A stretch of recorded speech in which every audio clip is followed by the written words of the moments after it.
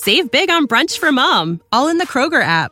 Get 16-ounce packs of flavorful Angus 90% lean ground sirloin for $4.99 each with a digital coupon. Then buy 2, get 2 free on 12 packs of delicious Coca-Cola, Pepsi, or 7-Up, all with your card. Shop these deals at your local Kroger today, or tap the screen now to download the Kroger app to save big today. Kroger, fresh for everyone. Prices and product availability subject to change. Restrictions apply. See site for details.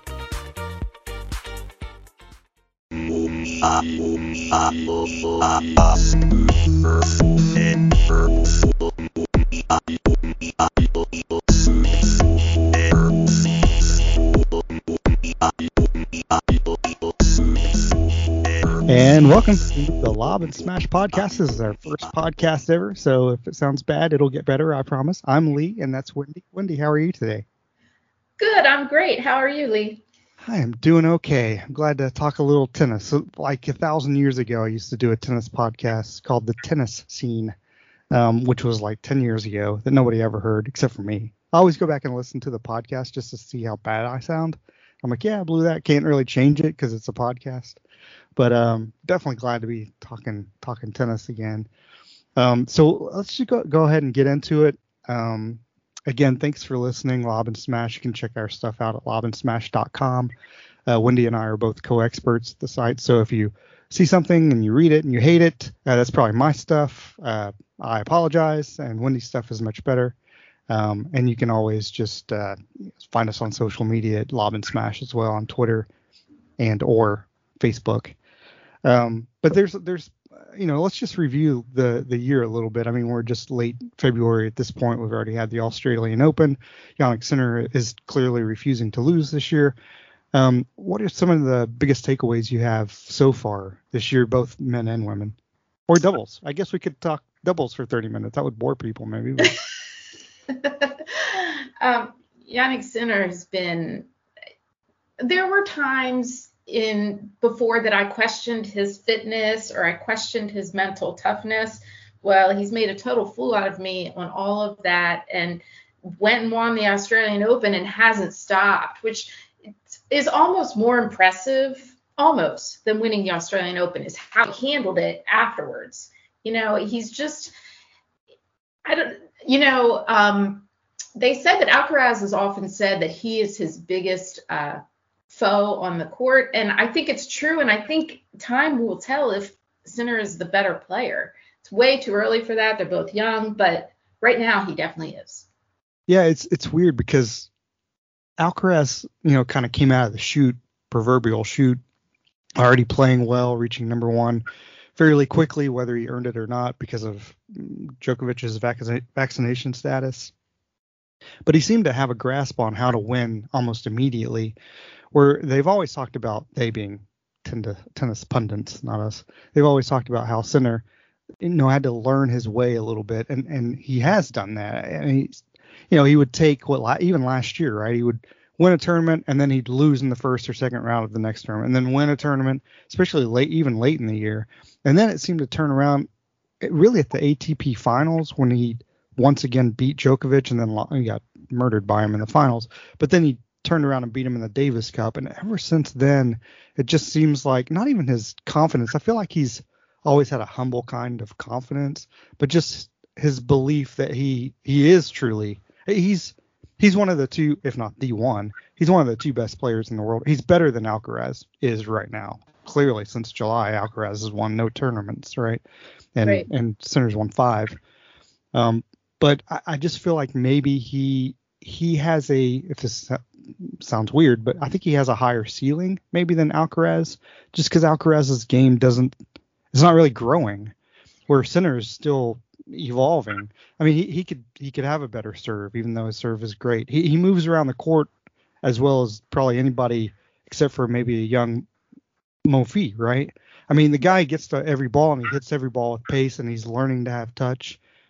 He's having a phenomenal year. Now, every player he'll probably, if he goes unbeaten, that would be fantastic. That's never happened before. That's not going to happen. He'll probably have issues in the clay court season, things like that. And but I mean, he's definitely. The thing I like about him the most is that he's not coming across like any differently than he was when he wasn't winning last year. he seems to have the same approach, except, as far as he's winning, but he's not too high, not too low. And I think that's important. That's kind of different with Alcaraz. He does have the company line where he's like, yeah, I'm playing well. I'm happy with how I'm playing. The good thing is, his ankle injury doesn't seem to be too bad, but Alcaraz is struggling. And I think as you pointed out, I think he's fighting on how to get over that. And I'm not sure he knows how to do that, where Sinner would have learned his way through it. Does that make sense? Yeah. So, I mean, again, I want to ask you this Netflix slam that's coming up early March 3rd, is it? I think, because Indian Wells starts on the 6th. I think it's the 6th. But, Alcaraz sounds like he's going to be able to play in that, so the ankle injury is not too bad. Is that something? How much do you care about that exhibition match? I mean, we're going to watch because we're tennis fans, right? But I care. They make it a bigger. Okay, go ahead. I care because we know that Nadal, we don't know how much he's going to play. We want to see these two guys together, same country. Part of Alcaraz's problem is he is from the same country as Nadal, and he's got that footprint to follow, which is impossible. Sinner has already broken the glass ceiling in Italy, so he's the guy. And you're right, his humility, his demeanor, his approach hasn't changed. I credit Darren Cahill with a lot of that because Darren Cahill is a winning coach. But for my opinion on Alcaraz is he's too physical. And I know that sounds weird, but I think he works himself too hard, perhaps in training, but also on the court. I don't know. I just think, and maybe that's the youthful energy that I no longer have, but like if there's a way he could dial it back a little and save it, I don't know. I've thought that ever since the whole cramping French Open, Djokovic disaster, but that's not a fair way to judge him because that was a big moment, whatever. But yeah, it's happened a couple of times. You're right. Yeah, but the ankle injury that happens to everyone. We saw it happen with Zverev where it hurt his a whole year, right? Right. But I agree with Alcaraz he's bulked up more than most tennis players, and I'm not judging that, could be good or bad, but that's not, he looks healthy, he's strong. That's not necessarily something you need in tennis. You need flexibility and quickness. And I'm not sure the muscle really adds that much power to his game. There are other players. And so I agree with you. I think as far as he is overly aggressive. I think he'll learn. It's easy to forget he's 20 years old. Right. But I think he'll learn not to be, I hope. But he should be learning that already. And it doesn't seem like he is to me. Whereas even Djokovic, they all have to adjust. Every great player, every player period has to adjust their game, not just to the foe, but to themselves. Like, okay, this has not worked for me. I need to stop doing this, or I need to develop this part of my game.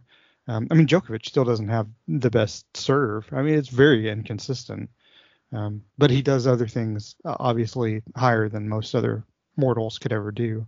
Right. And I see that a lot with Sinner too. I think his game resembles a little bit of Djokovic. They both move well. They both hit shots. Alcaraz hits shots that, I haven't even seen Djokovic hit, but we are starting to see maybe that big two develop.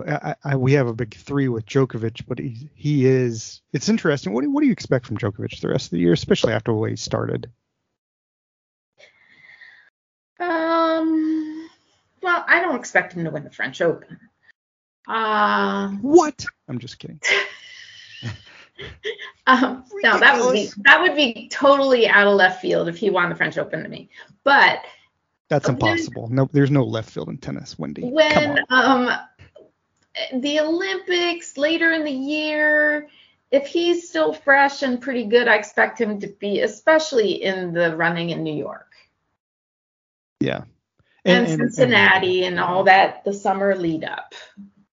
It is weird. We have like Wimbledon, the Olympics, and then Cincinnati, and then it's like bam, bam, bam, bam. Right. So I wonder if a lot of players, Alcaraz has been burnt out by the end of the year, either through injury or just hasn't had the same form. I wonder if how that'll affect him. Well, some of them, I think Alcaraz played too much at times, and I think Fritz plays too much at times. I don't know. Early in the year or just overall? In general. And I don't know how you do that because you're managing the points and you want to keep your ranking because you don't want to drop. It's like a whole big math problem how to figure it out. Plus, it's the logistics because Demunar, that poor soul went from the Netherlands to Mexico. I mean, I don't even know how long that takes. It was cold. It was hot. How in the world was he ever? There was just no way. Nothing of taking away from Mickelson, no. But he was at a disadvantage. And I thought to myself, why did he bother to go to that tournament? Yeah. 100%. I think that was on his team. I 100% agree. It's like it didn't make any sense why he would choose to. Oh yeah, I'll do this one, unless he's just playing at the highest level that he's ever played at, which he is. And he was like, "Oh, I'm hot. I need to just keep playing." And it's like that's not tennis. I think that was his. I don't know this obviously, but I feel like that was his team's decision instead of his. If it was his decision, his team probably needed to be, let's take this week off. You probably need the rest moving forward because it's only February. But yeah, as we talked about pre-pro, that's what we call it on the other, because pre-production, before the podcast starts. We talked about the match with Mickelson and he this week, and Mickelson he looked the much fresher player. De Minaur did not look fresh. He was missing long on a lot of shots, both with his forehand and his backhand. And part of that was the pacing and placement of what Mickelson was doing, because he played.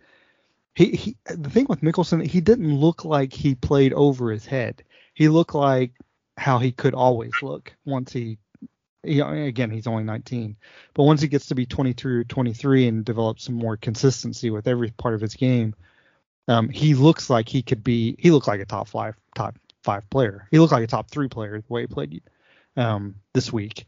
And I wonder how the rest of the tournament will go. And of course, next podcast we'll be talking about, hey, Mickelson lost his next match like 6-love. What happened? Right.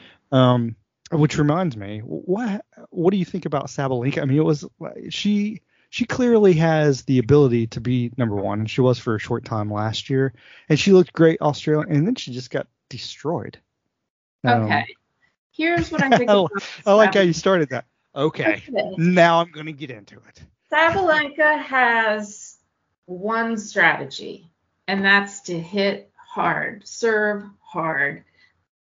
Everything is top-notch speed and pace and all that. There's no plan B for her. She's gifted because most of the time plan A works. But when plan A leads to double faults, unforced errors and stuff, she doesn't have the plan B, or maybe she's not confident in the plan B to like another one to dial it back and slice, dice, pace. I don't know. She's a power player, period. That's it. Yeah, it reminds me of Rebecca, right? Except she's a notch above Rebecca when they're both playing well, but they both have power and they don't seem to have a whole lot of other stuff. Whereas Swiatek, has the ability to do a bunch of different things. Even though power is still sort of her game and she needs to work on her serve. But yeah, Sabalenka, I want her to. She's such a breath of fresh air. Oh yeah, she's great for the sport. Yeah, that I want her to continue doing well, and she's 25 now, so I'm not sure how much more she will develop her game, if she's able to actually develop her game. I mean, Swiatek's only 22, and then you've got Coco, who's still 19. Coco seems like she should be 32 years old at this point. It seems like she's been around, but she's only 19. I mean, we have all these young kids, and we can call them kids because we're both in our 80s. But we have all these young kids who are just, for a while they were talking about tennis like, okay, well, we've got Djokovic and Federer and Nadal, it's like, what's going to happen after that? Well, I think tennis is in good hands both on the women's and men's side. I mean, we've got such good young players that for the next decade plus, we're not going to have to worry about anything. Agreed. Agreed. And then and we had Roger Federer play till he was 40, and I don't know that we're going to have that because the amount of talent coming behind the youth movement is. I worry about my favorite American player right now, Taylor Fritz. I worry about him getting aged out because he's in that middle years. Jessica Pegula, kind of the same thing. They're going to get phased out by these younger players if they don't soon win. Jabor, who's not American, but in the same situation. Right. Yes, there's another one. Maria Sakkari is another one. There's plenty of them because it's getting younger and quicker, and even on the women's side too. You're right. You can think of the men; they're all so young. So those men. You can think of Ben Shelton. He's also a young American. So the Sabalenka of men's tennis. The Sabalenka of men's tennis, or of men's tennis. Right now he is. Yeah. He is. I don't know if he. I wonder if he needs to change coaches. His dad seems like a good dude, and he obviously is knowledgeable about tennis. But at some point he's got to change. You got to have a fresh set of eyes, right?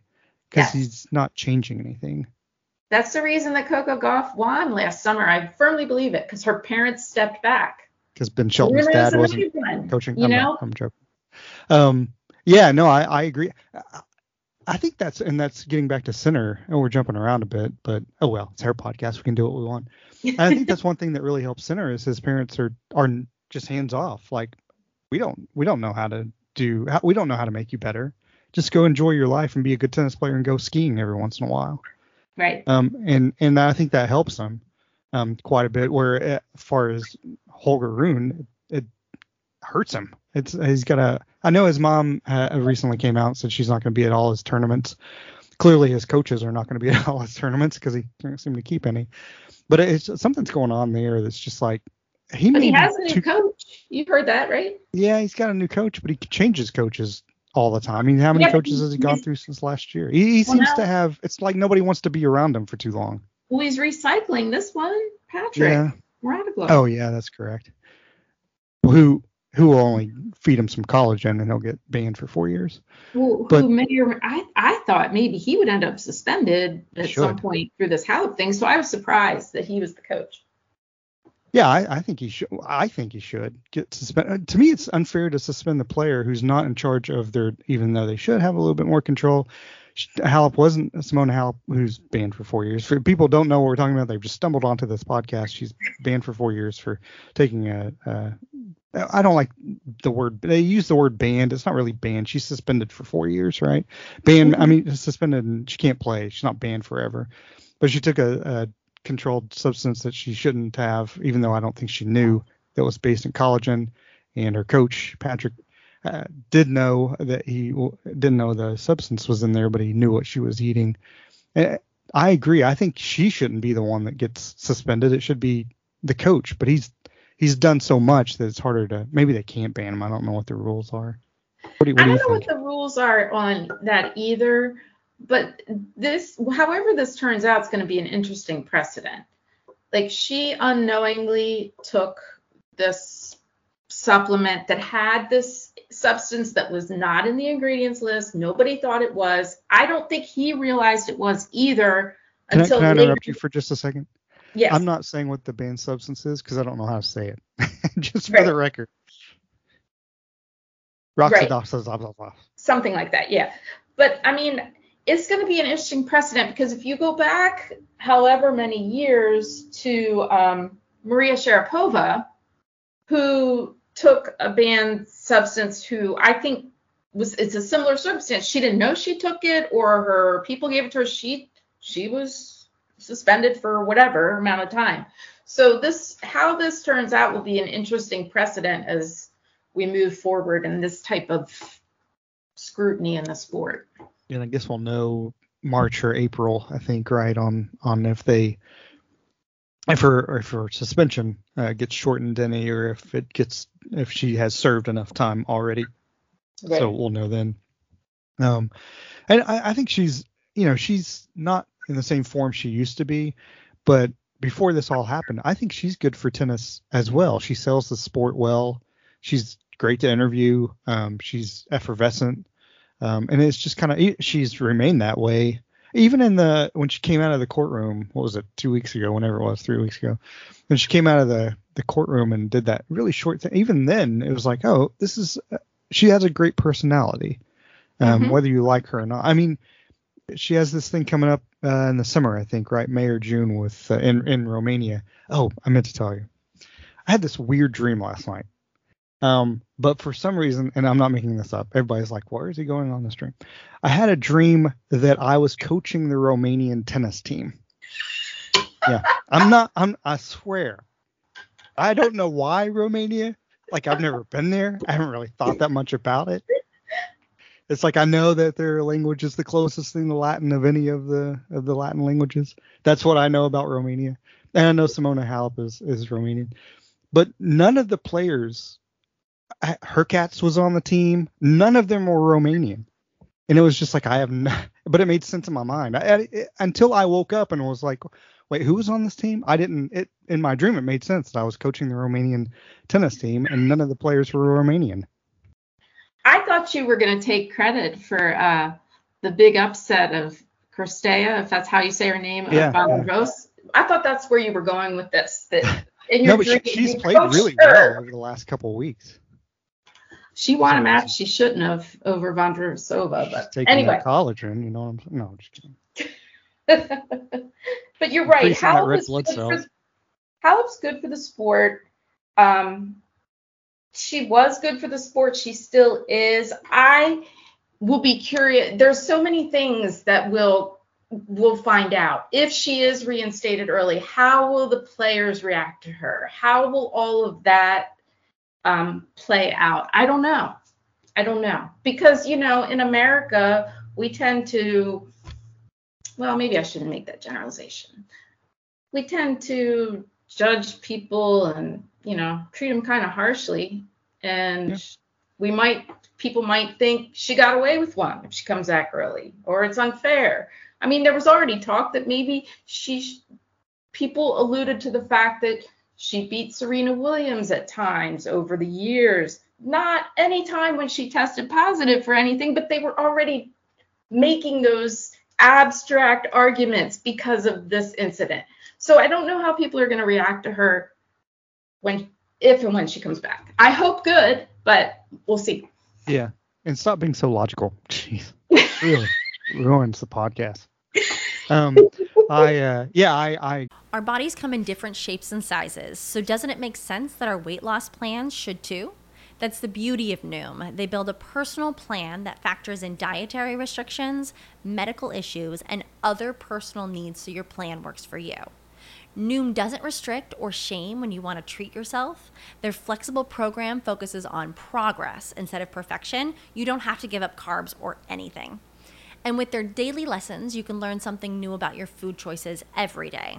After just a few days of using the app, I learned how to recognize cues for overeating and how to choose the right foods to feel full. Stay focused on what's important to you with Noom's psychology and biology-based approach. Sign up for your trial today at Noom.com. That's Noom.com.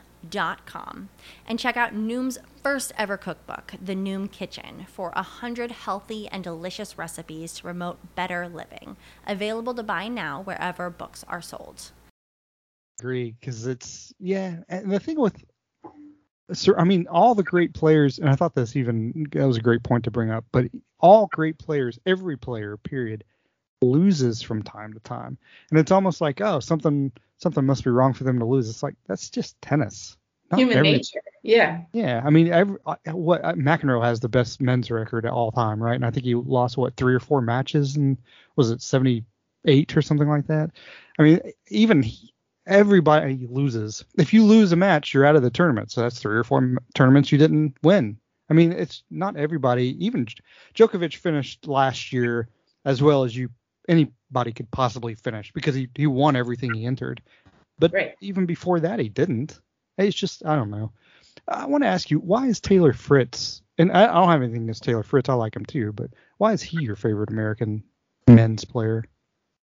I don't really have a good reason. I've just been following him over the years, and I'm just waiting. I want him to win. I just want him to win one, and I'm like, I see what Djokovic does to him every time, and I'm just like, come on.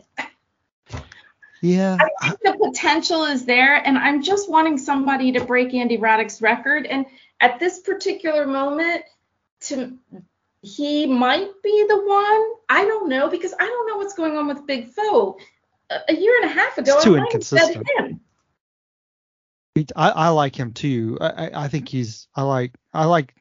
well, I guess if I had a favorite men's player, it would be Tommy Paul, just because he seems like he's one of us. Like he's a regular dude who's out there. He just has this ability to play high level tennis.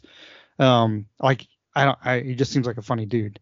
But like a natural person. I think Fritz, we don't have, Shelton could be it once he develops a little bit more. We don't have an American men's player who is dislikable. And Shelton won't be either, but he does have a bit of arrogance that the other ones don't have. TFO is just, he's fun. You kind of want to hang out with him. But he is fun. They're all too inconsistent. And Shelton just has, if it was just serve and you win, then he probably would win. That's one thing I like about this Mickelson kid is that he was bombastic in being Demonar, but I think he also has the ability to develop some touch. Over time he has to, but I'm glad that we have some young Americans. I mean, TFO and Paul and Fritz are not young anymore. They still, it's funny because their window is closing ever faster, right? But I feel like Mickelson and Shelton, especially like Shelton at the U.S. Open or maybe Wimbledon, it could develop into like a Grand Slam winner. But yeah, you're right. It's been, when you mentioned Andy Roddick, I was like, oh, wait a minute. That's crazy when you think about it. That seems like so long ago. And Eubanks, we didn't mention him, but he had a great summer last summer too. And it was a fun ride, but you're right. Nobody is consistent. I wish one of them would call Andy Roddick, get him off his podcast, and get him to coach. And I love Andy Roddick's podcast. I love Andy Roddick. I love just politics for a second. I love Andy Roddick's politics. I love how he commentates on tennis. I think he's outstanding, but I think one of the American men need to call him ASAP because I think they're missing an opportunity for him to coach and get him to the next level. I love Andy Roddick, but I think if we're going to get somebody to do what he did, it's going to have to be him that helps him get there. Yeah. It's just we went through a stage where, especially in the 90s and early 2000s, ended with Roddick really, where we had some great American men's players, right? And we don't need, and we're tennis fans. If we don't have great American men's players, we don't stop watching. I enjoy it just as much, if not more. It just depends on player to player. And it does get a little bit, the Davis Cup and Billie Jean King Cup and things like that, United Cup. It gets to be more national. But I don't look at Medvedev and Rublev and think, oh, they're Russians. I don't want to like them. It's I love those guys. I feel bad for Rublev because I think he's like Zachary, right? It's like, get out of your head and you'll be better. I think that's a very good comparison. I agree with you. No, I feel the same way, but I love Medvedev. I love his demeanor. I think he's a funny guy. I like his relationship with Rublev. I like all that. But every year when we get to the U.S. Open and we mention Andy Roddick and we're like, oh, it's been a generation. Yeah. I want one. I want to see. That's why it was so great to see Coco Gauff win the U.S. Open. Yes, we've had Serena. Yes, we've had people, but to see someone from the next gen win at home, it was nice. Yeah, and with Sloane Stephens, it was great to see, but it didn't feel like it was long term. It was like, right. Oh, this is great. With Coco, it seems like, and again, she's only 19. It feels like she's almost disappointed too much, and then we have to remember she's 19 years old. But I mean, yeah, winning the U.S. Open. She has so much athleticism that I don't know if she has the game to develop, if that makes sense. She can move around the court. It's almost like she's Monfils, right? In the fact that they both can move around the court so well. Yes. Her game is better than Monfils, who's making played pretty well over the last few months, thankfully. Because he's so great to watch on the tennis court. But it's when he's healthy, right? You want them to do well, but I don't know if I still need her to develop her game more instead of just being, when she won the U.S. Open, she wouldn't, if Sabalenka had played literally anybody else, she would have won in 2 sets. But Coco Gauff was running everything down. I mean, it was inhuman what she was doing, just to get the ball back. So it was great to watch because of the athleticism. I just don't know if she's able to, and again, she's 19 years old. I keep saying that to remind myself. But when she gets to be 25, if her game is developed more, she should have many Grand Slams. She's not Serena Williams, because Serena has had the power that few players ever had. And then she also had touch. Golf's a different player. So hopefully people aren't thinking, oh, Serena, she's the next Serena. She's not. She's nothing like Serena. She's a completely different player. But I would like to see her develop her game and be more consistent. Because I think she's great for tennis too. And I don't care that she's an American. She just comes across as very bubbly and smart and well spoken and good for the knows how to sell the sport. Mature beyond her years in the way she handles things, I think. Well, she's been on I know she's 19, but she's been on the WTA tour for 25 years now. Yeah. Seems that way. Yeah, just keep her healthy. That's the thing. What do you think about all the injuries already this year? They seem to come up earlier in the year, though, right? I mean, we get injuries later in the year. I think it's just because they're so used, and you can totally correct me if I'm wrong, and I could be. But tennis is such a grueling sport, if you want to, and you kind of pointed that out earlier when you were talking about all the tournaments people have to play, because the ranking system is kind of weird, right? In tennis, it's not like, oh, you get these many points. It's like, okay, well, you won it last year, but now you're a semifinalist. Well, you're losing points. It's like, that's kind of weird. So it kind of forces you to play a bunch of tournaments throughout the year, and the tournament and the season really is, there's 1 month off. And even that month, they're not really off. They're playing exhibitions or whatever else, right? So if you're a top ATP player, your season ends maybe with the Davis Cup, but ATP finals went fairly late into November, so you have a month off, and then you're back to December. But it's almost, or in January.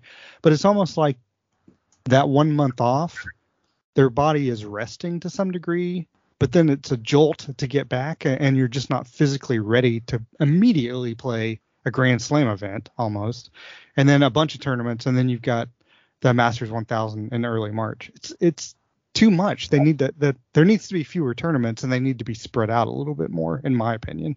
And then you would see players stay healthy. I mean, the Alcaraz thing got kind of lucky with fans and the player, because it wasn't as bad as it was. But yeah, there's just too many tournaments. It's too hard on the body. Tennis is the joints. It's not like, I mean, you don't have a neck injury like football, but you have elbow, wrists, ankles, right? Knees. Right. It's too much. Look at Paula Badosa. Look at that. Look at a back injury that has been back breaking for her career. I mean, I feel so bad for her, because I want her to come back and be what she was starting to be before all that. And I don't know. Because it's a lot of starts and stops for her to try to get there. This is off the subject for just 1 second, because I definitely want to continue on this. The Eisenhower pairings. Yes. Are they Badosa and Tsitsipas? They're a pair? Yes. We're gonna get it. We're gonna get Tsitsidosa. But how much? Like, doesn't that seem weird? It doesn't seem random. No, that's not random. I mean, so how do they do the Eisenhower pairings? Well, a lot of times it's by country, but last year Fritz won it with Sabalenka, so that threw the country thing out the window. I mean, Tsitsipas was with Sakari last year, but tennis would have been missing an opportunity if they didn't pair the two, but I don't know if she's able to play. I got you. Which would be a colossal letdown. But I mean, Pegula is playing with Tommy Paul, I think. So there's some country alignment, some not. Okay. It just seemed like, oh, okay, this is what people want to. It seemed odd. Because it was like, okay, was somebody like, okay, these two are dating clearly, and they need to be a pair. You can't have Badosa with Alcaraz, or something like that. Right. So anyway, but yeah, getting back to the injuries. This Tsitsipas had a back injury too, right? And the ATP finals had to pull out, withdraw. Yep. But yeah, I am back. You mentioned back, and I didn't, which is correct, because the back can, especially with serving, if you're tall and lanky, that can definitely have effect on your career longer than anything else, just like a basketball player.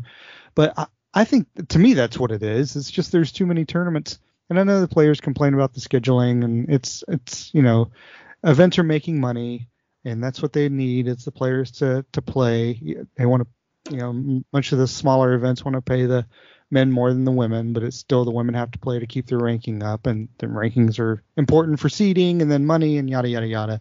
But I just think there's far too many tournaments, especially early in the year, and then later in the year there's a little bit fewer because you have more of a grand slam. You have the French, Wimbledon, and U.S. Open in basically a 4-month span, right? And then you've got Cincinnati sprinkled in.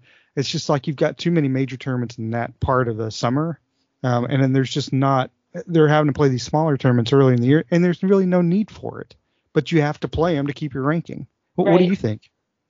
I think it's too many tournaments, and if you look at some of these tournaments, they're not even selling out.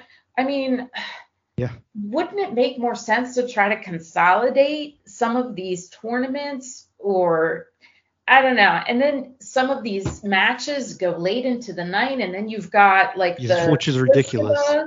That's a huge problem. The late night matches, and that, I mean, they promised, 15-day Australian Open. Well, nope, it was just as bad. I mean, we got lucky because we're in the United States, but those players, I mean, Medvedev played, how many times did he play until 3 or 4 in the morning? It was ridiculous. And that's another injury risk. Right. And then he was playing, I don't know how he did what he did, because he played less than 24 hours, I believe, after he got off the court from his really long match. And he hasn't played since. Yeah. Well, I know. I don't blame him. I mean, he's a good sport. I mean, some people is like, he has a very wry sense of humor, and a lot of people don't understand that he's being tongue in cheek. His sense of humor is almost English more than Russian, right? Yes, I like his sarcasm. I think he's. I do too. When he stares into the camera at the U.S. Open and says, "Yeah, they're gonna kill one of us one day." I mean, it's just like, I mean, it's him and his I'm a hard court specialist. I love that. Yeah.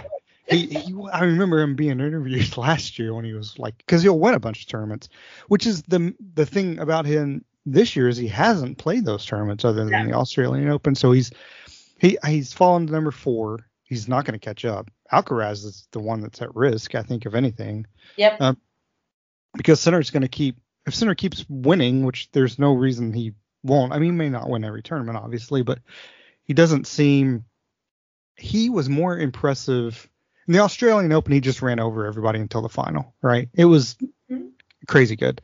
And then when he won his most recent tournament, he had to battle a lot, and I think that's good for him, and that he was able to learn to overcome, keep overcoming, and then, even struggling with himself at times and then winning. And I think that only helps him moving forward.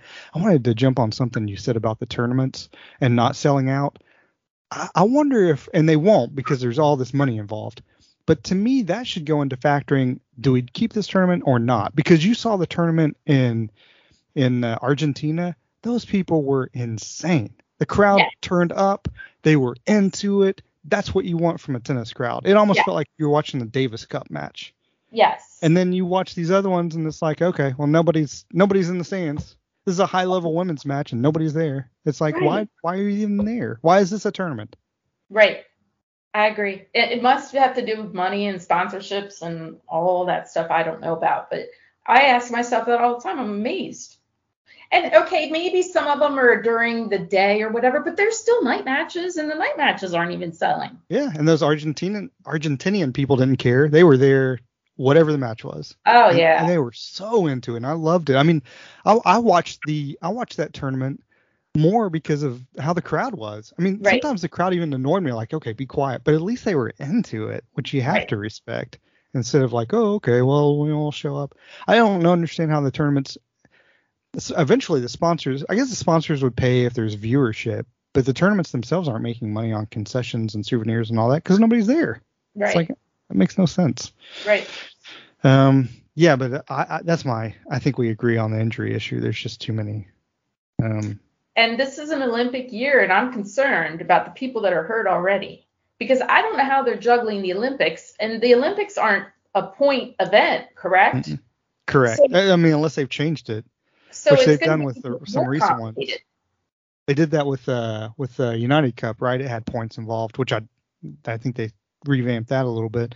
Yeah, the Olympics could be a point event. I'll have to look into that. This is a tennis podcast. We should know that, but I don't think it is. I don't think they have I agree. points for it. It shouldn't be because it's every 4 years. So it shouldn't. Why would you gain more points every 4 years? That doesn't make any sense. So right, but the tournaments that you might not play to prepare for that, you could still be penalized. Yeah, exactly. Like, I don't know what's going to happen to the Washington, D.C. tournament that most everybody plays. I think it's right around the Olympics. Is it even happening? I don't know. Maybe not. Or maybe there's going to happen people that don't go to the Olympics at that tournament. Yeah, City starts. Yeah, it was late July. And last year, if I remember correctly, or very early August, which is when the Olympics are going on. Right. I mean, they're so consolidated. You finish Wimbledon, then you have the Olympics, and then you have Cincinnati, if nothing else. And City has to be in there somewhere. But I mean, Cincinnati's right there in the middle of August.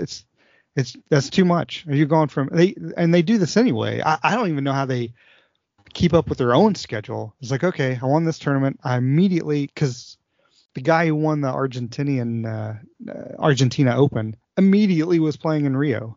And it's like, how do you catch a plane? It's not like it's next door. Right. It's crazy. Plus, the Olympics are on clay. That's a whole other piece of it. Yeah, real You're going to be playing in the different surfaces all summer. Yeah, and that's the whole thing about the balls, which I didn't know was a big issue, but it is, because a lot of the tournaments use different ones with different weights, and people are saying that's some of the elbow, shoulder, wrist injury factor too, because it's a different ball and a different surface at a different city. Yep. And people think it's not a big deal. Ask a baseball pitcher what he thinks if the ball gets a little bit heavier. It's a big deal. Ask an NFL quarterback if they change the football, how he'd feel. You mean if they deflate them? Yeah. At the Olympics, I think they're actually using the balls that people sign, though. So they're the really big balls. So it'll be a little easier. Well, the only good thing is right now in Dubai, I noticed they're using the balls from the Australian Open. But normally it's the sponsor that decides all that. And that's a money thing, too. It just seems like the players are a commodity, and these tournaments are maximizing how much money they can make on them, but they're still human beings that are athletes that somehow both the WTA and ATP need to take care of them. Yeah, they're just, but they're like, self-employed, right? Right. I mean, basically. Right. So our next podcast we're going to jump into, speaking of money, the Saudi influence and what we think of that. And then we'll probably also talk a little bit of Indian Wells, Masters 1000, and some other things coming up. But that's our show. Thanks for listening to the first Lob and Smash podcast ever. Hopefully it went well for you guys. We enjoyed it, and we'll check you next time. I don't know how you guys live with yourselves. One day at a time. One day at a time. Without the ones like you, who work tirelessly to keep things running, everything would suddenly stop. Hospitals, factories, schools, and power plants, they all depend on you. No matter the weather, emergency, or time of day, you're the ones who get it done. At Grainger, we're here for you with professional-grade industrial supplies. Count on real-time product availability and fast delivery. Call, click Grainger.com, or just stop by. Grainger, for the ones who get it done.